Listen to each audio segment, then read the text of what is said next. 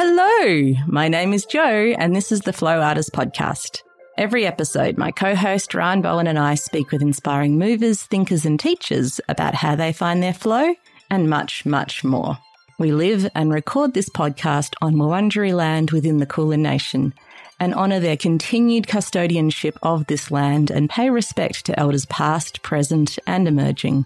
I hope you're doing okay. We've had another few weeks of very intense news in the time since we recorded this podcast, which I just wanted to acknowledge as it feels like the themes of creating a safe, nurturing home are a really stark contrast to the devastation that we're seeing in Ukraine, other global conflicts that we're not seeing as much on the news. Our hearts also go out to the communities affected by the floods in northern New South Wales and Queensland. We have family, friends, and a lot of friends of the podcast living there, and we want to send our support and just acknowledging everything that they're going through. I've been sharing some grassroots fundraisers that are doing really great work on the Flow Artists Facebook page, and seeing how they're putting these donations into direct action is one thing that's helped me feel like I can contribute in a small way to helping these communities rebuild after such a disaster. Events like this really shine a light on what a privilege it is to have a safe, comfortable home. Even though it is a human right, it's not something we can take for granted. Our guest this episode, Melanie Gnau of A Small Life, shares about creating a sustainable and beautiful home through DIY, shopping secondhand, gardening and living mindfully. I discovered her blog and read the whole thing during lockdown. Making little updates to our space and creating a harmonious home was a big resource for self-care for me during that time and something I'm super grateful for. Melanie has a lot of great ideas on how to make small but also life-altering changes to how we live that can benefit us as individuals but also the planet as a whole. I really appreciate her perspective as an Isleta Pueblo woman and how the personal and political aspects of sustainability can intertwine, creating a meaningful life that benefits ourselves, our community, and our planet. Let's get into the conversation.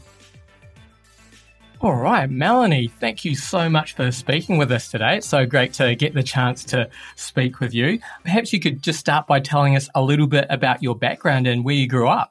Sure. Thank you for having me.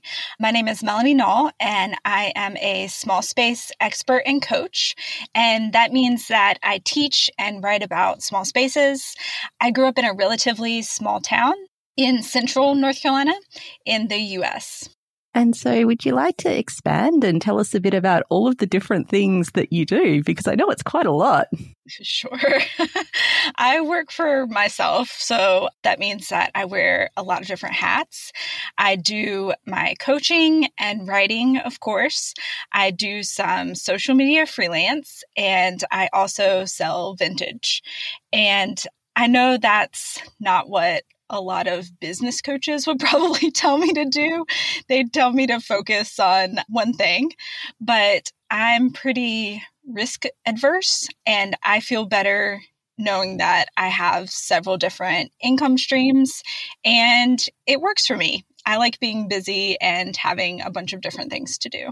I agree. I teach yoga and I feel like having lots of different jobs means that if something's hit a bit of a brick wall, it's not like you've lost your job. You've just lost one of your jobs, and it just kind of keeps things interesting when you've got lots of different things going on. Mm-hmm.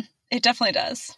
And I really appreciate when you share on your Instagram, which is how I know you, particularly when you share about your Isleta Pueblo culture, and hopefully I've pronounced that correctly. Please correct me if I haven't.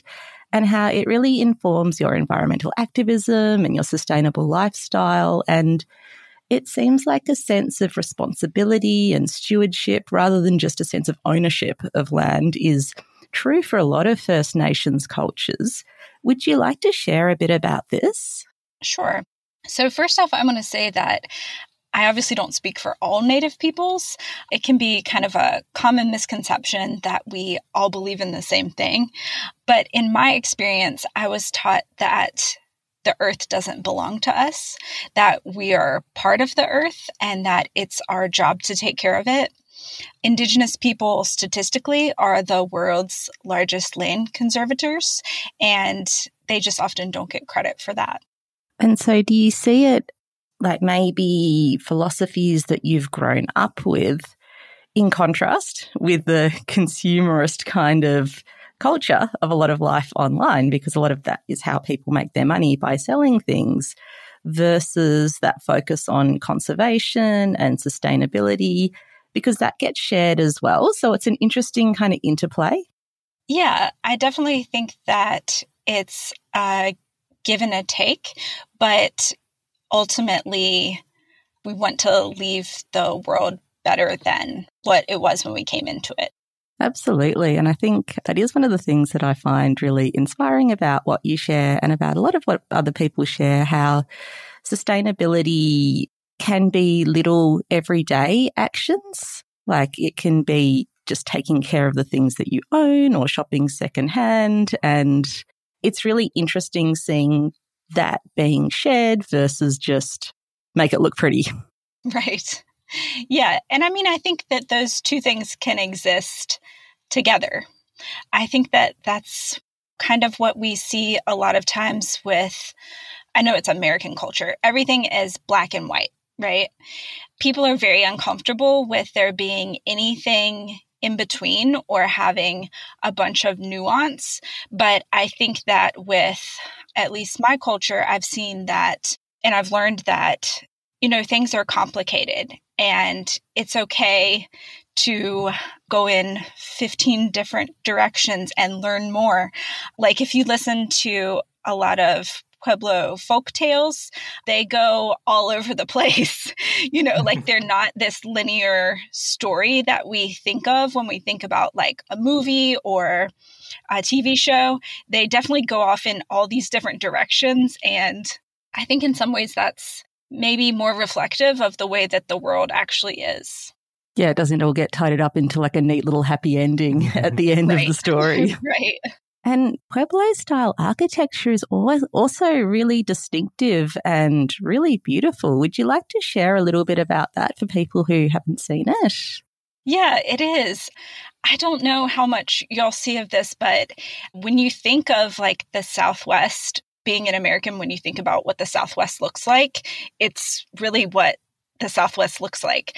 Adobe architecture is what the Pueblo people invented, and it's pre-Spanish contact. They actually used this technique called puddled adobe, and it's where mud is laid in horizontal layers and it builds up these walls. And then they also incorporate stone and sod blocks into those. I'm trying to think what would be similar to something that maybe y'all have, like an earth. It's kind of similar to like an earth house. Have you seen those? Yeah, yeah. It's very similar to that sort of construction. And the doors and the windows were often actually on the roof of the home. So you'd have to climb a ladder to get inside. And my grandma would tell us that when it was hot outside, they'd often like sleep on the roof. That was sort of like a little additional space for them. And Pueblo people are also famous for their bread, and that is made in adobe ovens. So like these mud layers get really, really hot and cook the bread without any sort of additional heat. So that's really interesting. Oh, just from the sun? Yeah. Mm-hmm. Yeah, and they're multi-story dwellings as well, right? And sometimes even built into caves in cliff faces? Yeah, some of them, depending on which tribe, like the Taos tribe, they have some of the oldest architecture in the United States, and they were multi-level homes. And actually, some people think that they were the first apartment buildings. So like they were built kind of on top of each other. And some people think of those as the first apartments. Wow, it's so cool. Mm-hmm. And so in tune with the environment, because it's like a desert environment that would get really hot and really cold. So like these snug little multi-story dwellings would just be perfect to withstand those environmental extremes. Right. So they used what was obviously around them, which was, you know, a lot of mud and stone and sod. And during the day, it would heat up in there. And then as it cooled down, because it was a desert at night, it would get really cold. So when you would go in your home, it would be warm at the end of the day. Oh, so nice. And so just flowing on from there, I know that minimalism is something that you really write about and share about a lot. And I first encountered minimalism through art, so it was really more of an aesthetic. But you share about different types of minimalism. Would you like to kind of go into some of the other aspects of it? Sure.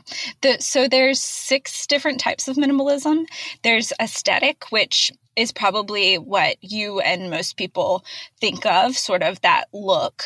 There's essential, which is quality over quantity. Experiential, which is people that really put travel first. Sustainable, like we've mentioned a little bit, financial, and then also mindful minimalism, which is kind of more of a spiritual way to think of things. And so this might be a stupid question, but can you be a minimalist and appreciate the spiritual aspects of life if you really like stuff? Or is that the first stage of just letting go of that? I think so, but I think that you really want to think about your why. Like I mentioned with the 6 different types, you really want to think about which one of those are you. If you're an essential, you're probably not going to want a lot of stuff. You're going to want quality over quantity. But if maybe you're a sustainable minimalist, sometimes keeping things is a little bit more sustainable than throwing them away.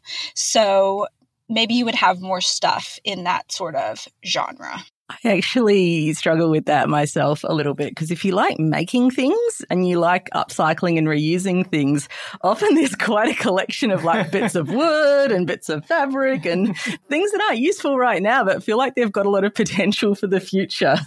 Right.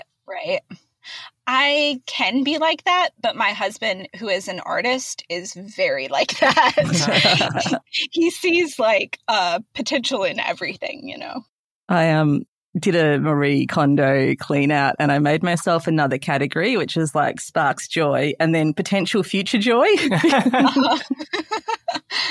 I think she would support that. Yeah. Because as soon as you get rid of that like bit of plywood, you're going to need it for your next project.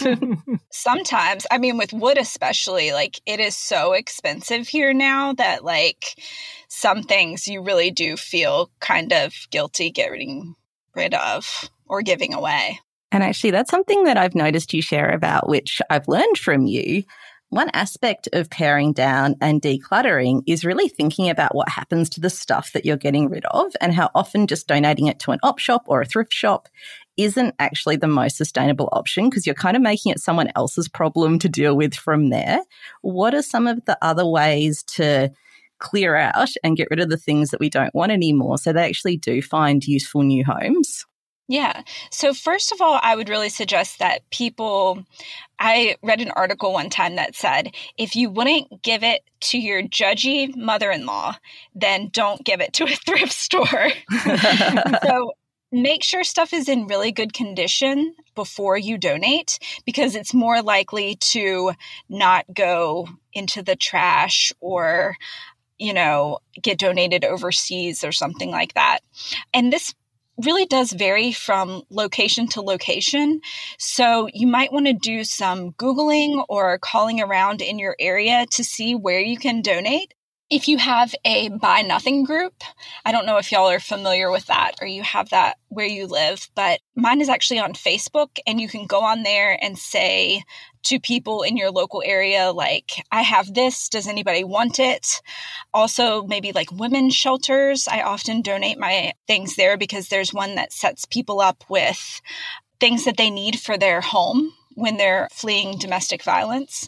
And then also thinking sort of out of the box with your stuff as well. Like recently I had towels that I needed to give away. So I called an animal shelter to see if they could use towels because, they're always giving dogs baths and they need things to cuddle in.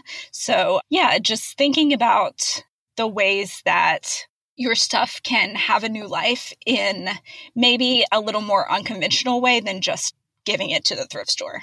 I also, like in Melbourne where we live, there's a couple of Facebook groups as well. There's a Good Karma group where you can also ask for the things that you're looking for and they have them for different suburbs. And then there's also Darebin Hard Rubbish Heroes, which is more giving away things that are a bit more random. You definitely couldn't take it to the shop.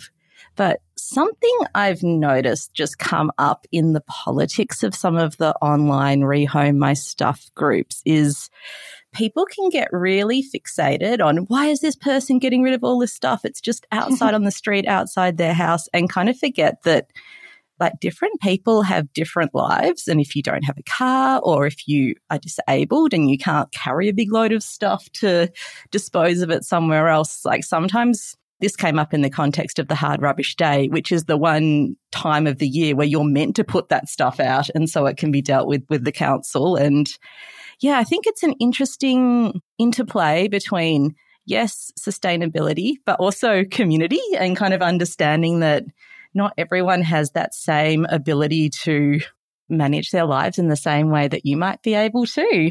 Right.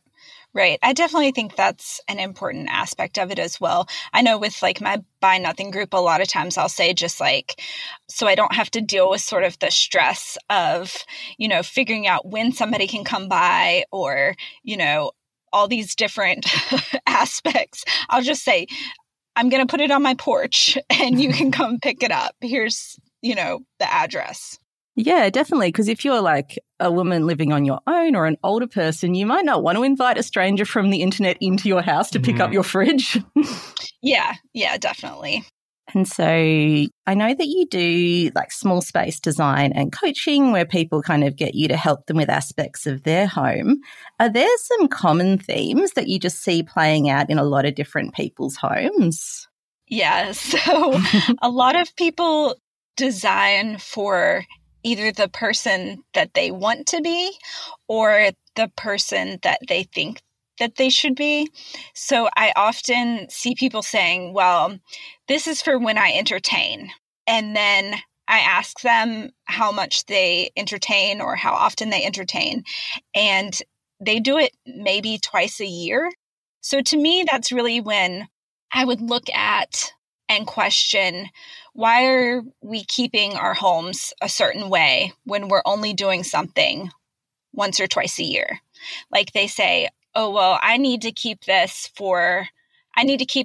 my dining room table for when they have this giant dining room. And they say, I need to keep this for when we have Thanksgiving. And maybe they only do Thanksgiving, you know, once a year. So that's when I would really think about, okay, can we repurpose that into something that maybe you can transition into a dining room once a year? Or can you even maybe start a new tradition where you go rent, you know, an Airbnb or something and you cook your feast there? Would that be more comfortable and fit your lifestyle better? Especially like over the last 2 years, it's like who's having big gatherings at all? That dining table would have got no action. Right. Yeah, that's something that I've seen a lot in the past 2 years is people don't need to entertain as much, as well as people really need those offices. And so do you have some usual first steps that you go with people to help make their homes a more enjoyable and more productive place to live? Yeah, I think that I would ask them really what their pain points are. So this is going to vary from home to home, but fixing your pain points will make your house a much easier place to live. So I would have them really take me through their day and see what is kind of annoying to them and what makes their house sort of uncomfortable. Like a lot of times I'll see that when people first walk into the door, they're already uncomfortable because maybe they have a jumble of shoes at the door. And maybe they even bought, you know, this big storage set to put their shoes and everything, but the shoes are not getting put in there. So we want to figure out what is an easy solution for them to put these shoes away so they're not stumbling over them every time they walk in the door. And that might be as easy as, instead of having like a big storage solution, just throwing them in a box. And really that one fix can make your home so much more comfortable and enjoyable. And I think people don't often realize that until they actually fix it. You know what I mean? Definitely. I think there's a good aspect of being honest with yourself as well. And it's like, how diligent am I going to be? Like, can I have a cupboard with a door, or do I need a basket that I can just put this into? Exactly. And people really want to kind of hold themselves to a higher standard, but I think it's totally fine. I have a basket by the door. I have baskets almost all over the house where if somebody's coming over or I need to make it look a little bit nicer, I can just throw stuff for the time being. It doesn't have to be that way always, but these little solutions make your home a lot more comfortable to live. I'm seeing more and more as well people sharing online from a neurodiversity perspective and the little house hacks that people are doing to make their homes just function better for them as an individual versus the perception of what a home should look like. So one thing I've noticed is that sometimes people will leave things on the bench in a very visible spot, like all the things you need to do that task, because if it's put away, it's out of sight, out of mind. And so even though cluttered surfaces might not be something we see in magazines, if it means that you're going to do that thing that you need to do every day, then that's just so much more functional. Right. And I mean, I do think if you really prioritize your aesthetics, there's a pretty way to do that too. Like I forget to take my vitamins, but the vitamin container is so ugly. So instead, I just take a jar, a normal, like upcycled jar that I've taken the label off, and I put my vitamins in that. And then I keep them right by where I make my coffee. So I remember it every day. So I think there are these little solutions that if you want to have a beautiful home, but you're also neurodiverse like I am, you can still make that happen. Because there's definitely the flip side, I think, for everyone, but especially, if you're more sensitive to your environment, if there's too much stuff everywhere, it just makes the whole of life harder to cope with. Yeah, there is that too. And so we might have already covered this, but are there any really easy things that we could probably do, all of us right now, to make our homes more enjoyable and more productive, like the low-hanging fruit that is just one small thing you can change and instantly feel that bit better about your space? Mm-hmm. I think a lot of times it is the decluttering. And people really think with decluttering, you have to put aside like a whole weekend to do things.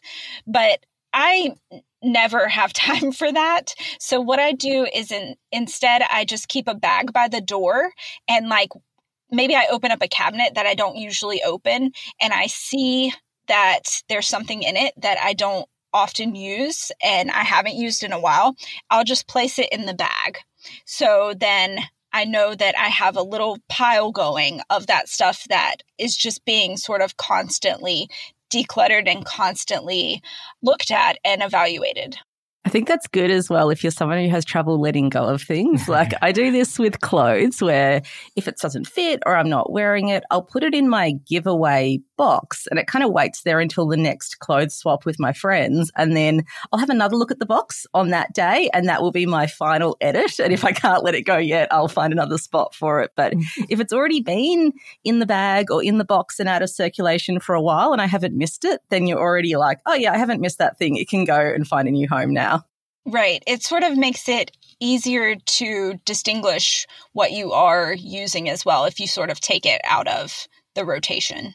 And I guess that's the bonus of decluttering, because once you've edited out the things that you're not using, you see the things that you are using and you use more of them. Exactly. Yeah. Before we go on, I just wanted to share about the Makalu. It's a beautiful, sustainably made and very versatile tool for self-care. The Makalu is a set of nesting domes on a wooden base that you can use for self-massage, stability and proprioceptive awareness. It's such a great portable and accessible tool that really opens up new movement possibilities, and it's a great addition to chair yoga as well, adding stability challenges to a floor-based practice, or just great for anyone who loves self-massage. You can use our discount code MACFLOW at makalu.com to get 10% off and to help support the podcast. You might even remember our past episode with its creator, Carla Mullins. She's based in Brisbane and her studio has been totally flooded and her home is affected as well. So if you have been thinking about getting Makalu, now would be a really great time to support her business. I'm just curious, we sort of mentioned a little bit earlier about COVID maybe affecting how people might not be meeting as with each other, having gatherings as much. I was just wondering if you've noticed whether COVID's affected other ways people might live in a small space sense. Yeah, I think the home office thing, most people, at least for a while there, were working from home if they could. So I've seen a lot of people trying to fit a home office into, a closet or their guest bedroom or their garage. I've seen a lot of that. I've seen, like we said, people entertaining a lot less. And I think I've also just seen a lot more evaluation of what people's needs are. And at least for me, I have really prioritized function over fashion. So I no longer feel comfortable going to the gym. So I actually got a treadmill off of my Buy Nothing group for free. And I put it in my home office / guest room. So now it's a gym / guest room / home office. And, it's not the best looking thing in my house. And it's probably not something that I would really take pictures of, but it's functional and it works for me. And I think that's really what a lot of people have learned over the past 2 years. Just to cycle back to the office in the cupboard, I've seen it online so much and it looks really cute. And a lot of times people do wallpaper and they make it look really pretty.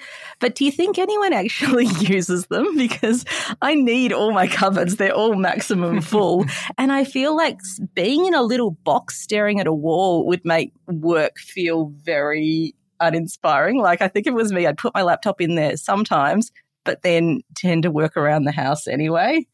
I mean, we don't have kids, so maybe that's a factor.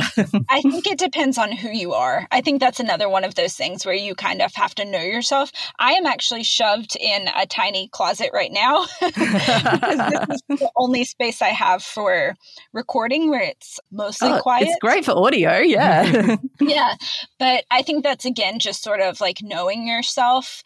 And yeah, I definitely have other stuff in here as well that doesn't have to do with the office. So I think if you have additional storage outside of your office, then that might be good. And for some people too, being able to sort of shut that away at the end of the day is really essential. Yeah, I get that. Yeah, it is interesting. This, working from home, I work with some other people in my day job where, you'll see kids wandering around behind them, putting away the dishes. And yeah, it sort of makes for an interesting situation, doesn't it?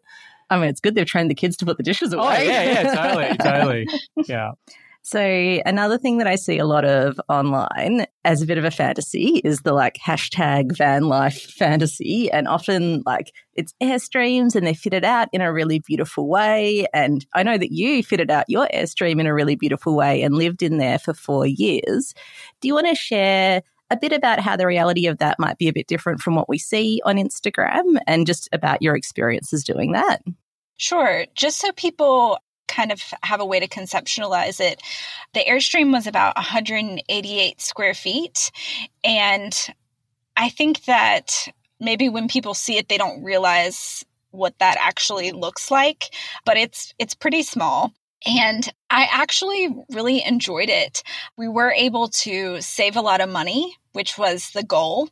And I rarely ever felt crowded, but I did at that time work outside of the home. So I think that did help, but I would definitely do it again.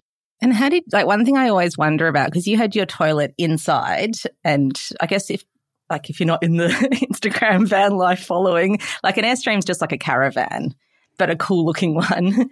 How did you go with your toilet being so close to where you made your food? Was it something that bothered you, or was it well sealed and well ventilated enough that it wasn't really an issue?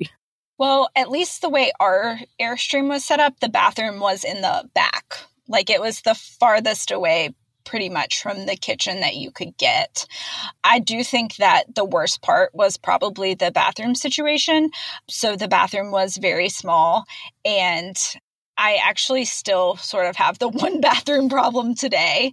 And I think if I had to change anything about my home, I would probably add a half bath just so I could get ready while my husband is in the bathroom. And so were there any surprises about your Airstream life? I think that I was probably most surprised about how much I liked it. We came from I think it was about 1,200 square feet loft apartment that was very nice and looked very beautiful, but had all kinds of problems. And I think that I really enjoyed being able to make a space my own, even if it was very small. And I really enjoyed having less stuff and not having to worry about, cleaning a giant apartment every weekend or, sort of when you have space, sometimes you feel like you need to fill it. And when I didn't have the space, I realized how much stuff that I didn't actually use. And I guess since one of your jobs is selling vintage, you also had a good outlet where you could move on all of the things that you didn't need and then have more in your renovation fund to make the improvements that you would want to make while you're living in your Airstream over time.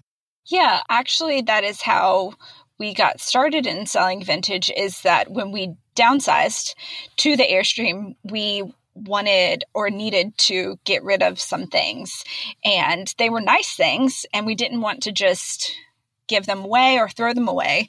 So that is how we got into selling that sort of thing as well. And I know you were working at as a librarian at the time, I think. I've read your blog. And I feel like books would be one of those things that it's such a sentimental thing, like books that you've loved, and really that's something you might not look at for a couple of years, so probably wouldn't have a home in a very small space. Did being a librarian make it easier because you had all the workbooks, or make it harder because you're a lover of books? I think that it made it easier because when you're a librarian, you realize that you can get almost any book that you want at the library, and it usually doesn't take very long to get. So it's kind of like your collection just lives there.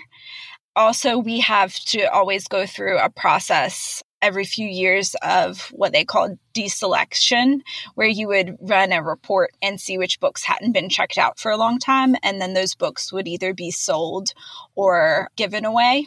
And I think that it makes you less sentimental about books than a lot of people are. That makes sense. And I just have one more Airstream question.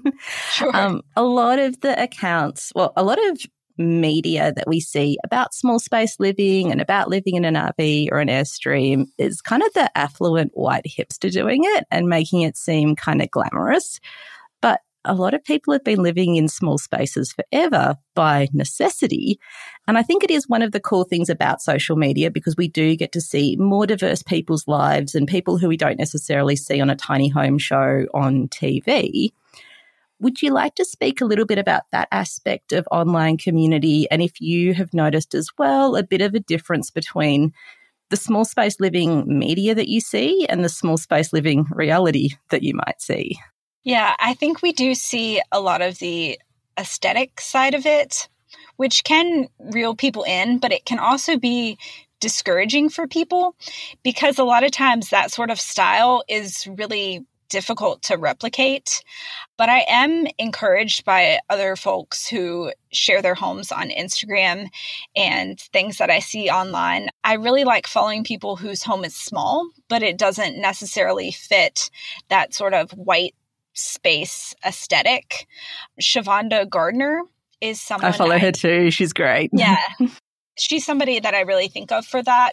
She lives in California where the houses are oftentimes smaller, and her space is small, but it's still colorful and beautiful. And that's what I'm really inspired by. And I really love as well that she really highlights Black artists and honouring different cultures in the design items that she chooses in her home, and shares about that on her account as well. So it's like, as well as sharing the beauty of an object, she'll share a bit about the history and the culture of it as well, and how living with that enriches her daily experience.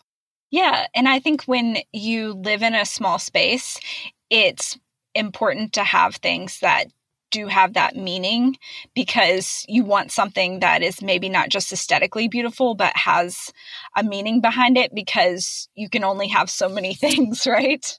Yeah, like you might not be able to have something that's just purely decorative, but if it's decorative and has a function, then it definitely has a home. Yeah. And I also really appreciate this aspect of social media, seeing like women and non-binary people create their spaces online, when often like building and carpentry can still be quite a macho space and it can be intimidating kind of going to the hardware store sometimes, where you might be talked down to the person who you're asking the questions of, or it can just be intimidating to be like, where do I start with this project? And you can get the impression that people don't think that you're capable.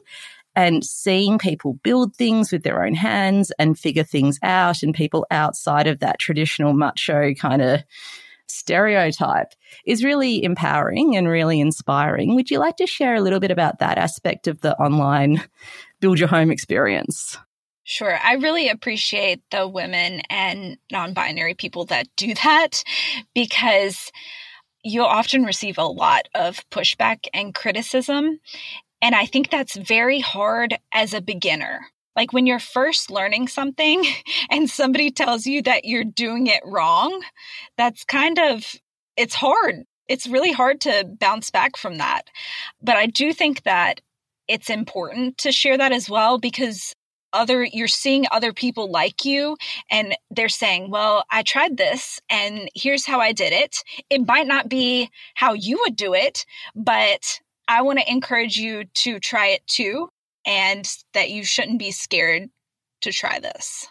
Yeah, because sometimes when you're getting into like building things in your home, it can be expensive. Like the materials can be expensive, and it can also be quite hard work. So if it starts to go wrong halfway through, it can be very disheartening, and it can be super helpful if you can like look up and be like, oh yeah, they did it that way. And actually YouTube is super helpful in that area. I've looked up heaps of tools that I have that I didn't really like. I had to change the blade in my jigsaw the other day. So I'm like, right, I'm going to go to YouTube and see how I do this.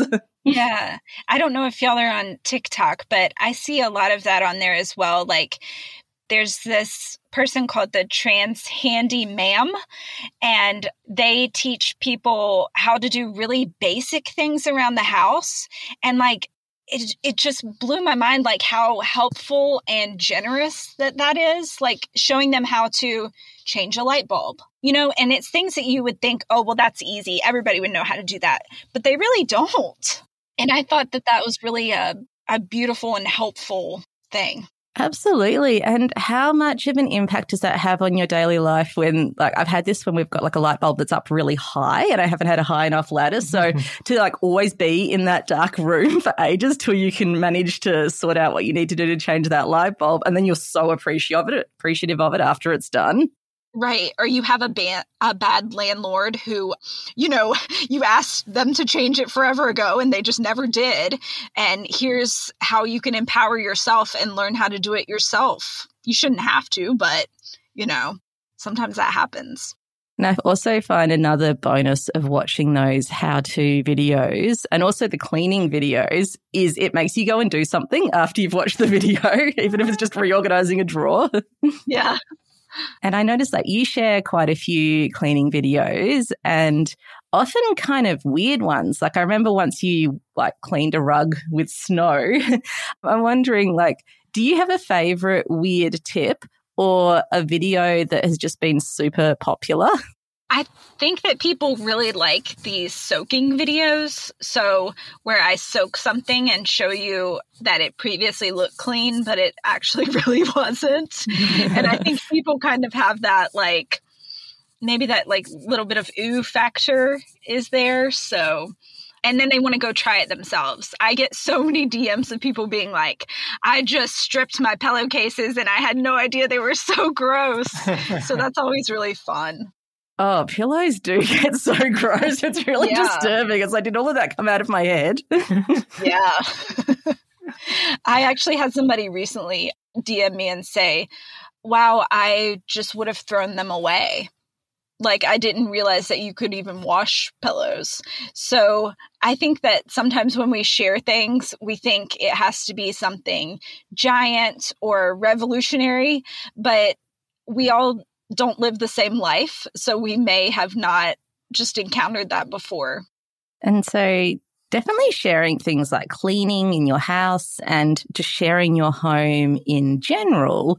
I think that people feel like they're welcomed into your life, which is awesome because you're building a community and also it's your livelihood to kind of help people with their own homes. But I think sometimes with that, people lose a sense of proper boundaries when they're talking to someone that they don't know online. And I've seen a few of your posts where you've had to really clearly reestablish your own boundaries. Would you like to share a little bit about how you balance like building a community that relies on online interaction, but also like your self-care and mental health?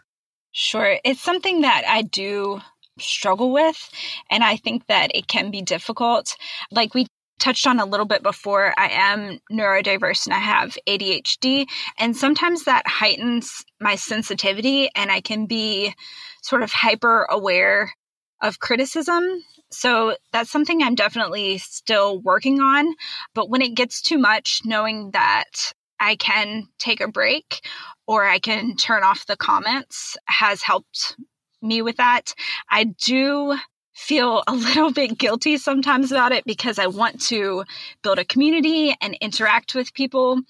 But I also know that I'm not the best version of myself when people are making these sort of harmful assumptions about me or my life.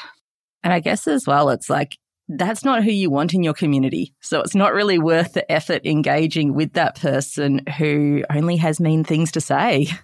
Yeah. And I think that it's hard with sort of these newer platforms. I think with Instagram really does allow for community.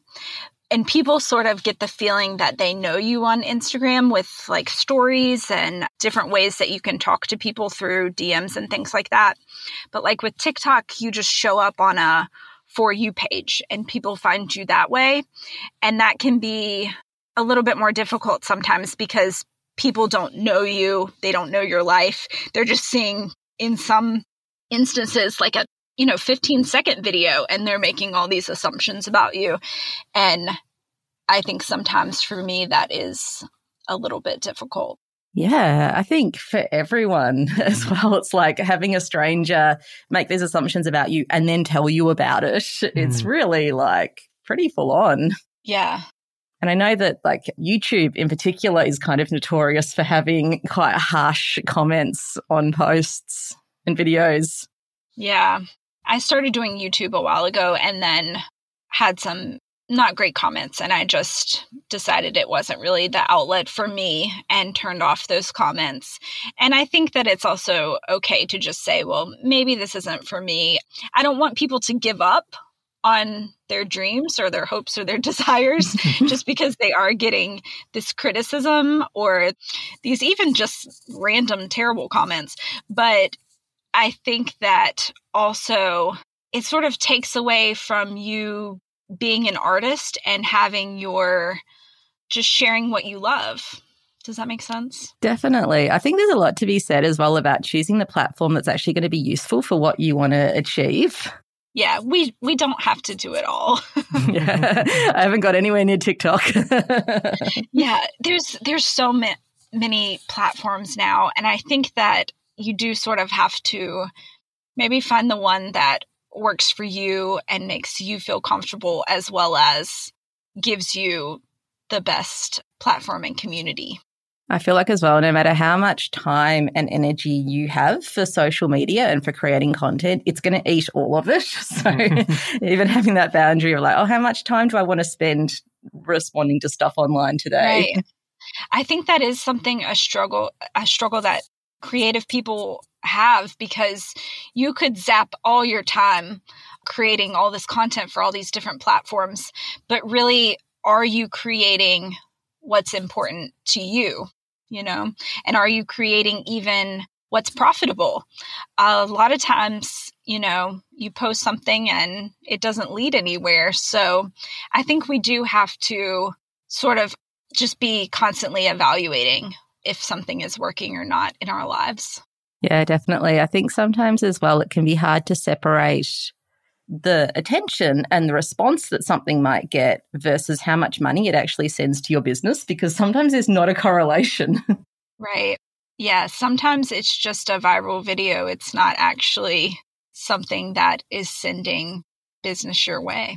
And so to cycle back to interior design, like it's often seen as something frivolous, but it can actually be really life-changing to create a home space where you can express yourself creatively, or to like be your cozy nest to retreat to if the rest of life is hard, or even to facilitate like a home business, or like to downsize and get out of debt or reduce your workload. So it can be something decorative, but also something really life-changing. Would you like to speak a little bit about those aspects of creating your space? Sure. I know, just speaking from personal experience, it's changed my life for sure. At first, for me, it was really about the financial aspect of it. We really felt like we were on a hamster wheel and we were spending all the money that we made. We weren't saving anything. So that first living in the Airstream really allowed us to save money, and then later to help us buy a small home. And I think as I got deeper into the lifestyle, that's when I realized that it's not just about the finances either. I'm really into the sustainability aspect of it. And for me, it's also about having more of a choice in my life. By living in a small space, I am able to work for myself. And I think that for me personally, that's a freedom that is kind of essential. And it's helped me to just be a happier person overall. That's awesome. Yeah. And I think it's one of those aspects as well of just what I've seen in the yoga teaching world through COVID and through people being more open to online experiences versus in-person experiences, whereas perhaps in the past you might have needed an external space to run a business. Now you can do it from like the corner of a room because you can do it online, and it's kind of opened up all of these possibilities about what you can do with your space and what you can do with your work. So I think it's a really interesting time of shift in the design world and how we design our lives. Yeah, I think so too. I think that it's changed our culture in some ways, right? And it's also something that we're still learning about, and it's okay to need to evaluate that. It's okay to need to like even set boundaries around your home. Like, I'm only going to go in this room until 5 o'clock and work from 5 o'clock, onward. I'm going to set my phones in here after that time. So I think that it's something too that is exciting, but we also, as a culture, sort of are going to have to figure out what that means in terms of how we work and how we live. Yeah, definitely. Absolutely. Well, I guess we've got one more question. It's a question we ask all of our guests. And the question is, if you could distill everything that you've learned and everything you share down to one core essence, what do you think that one thing would be? I think that I would like people to know that, and I would have hope for them, that they would be able to live a more courageous life, and that they would be able to see the things around them and maybe know that they're not working for them, and have the courage to make that change if needed. Beautiful. Thank you so much. Yeah, no, we saved the easiest one for last with that question. Okay. Yeah, I just want to let you know as well how through pandemic times, your feed and a lot of other small space design feeds have been like a little bit of my self-care and have inspired me to make little changes in my home. And thank you for everything that you put out into the world and all of the energy that you put into creating things for others and everything that you share. I really appreciate it. Oh, thank you so much. That's really nice to hear. I hope you enjoyed our conversation with Melanie. And I really encourage you to check out her work online. We've included all the links in our show notes. In our next episode, we'll be talking to Bima Hubbard, who is the head of patient advocacy at Astra Dispensary, about medical cannabis, how the laws have recently changed here in Australia, and also some of the broader social issues that surround access to this plant medicine. Thank you so much to our Patreon supporters. We really appreciate your contributions. They literally help us produce this podcast, and we've now added a new reward to the $34 per month level, which is access to our online library of over 200 yoga, chair yoga, Pilates, and aerial yoga classes with me and Ran.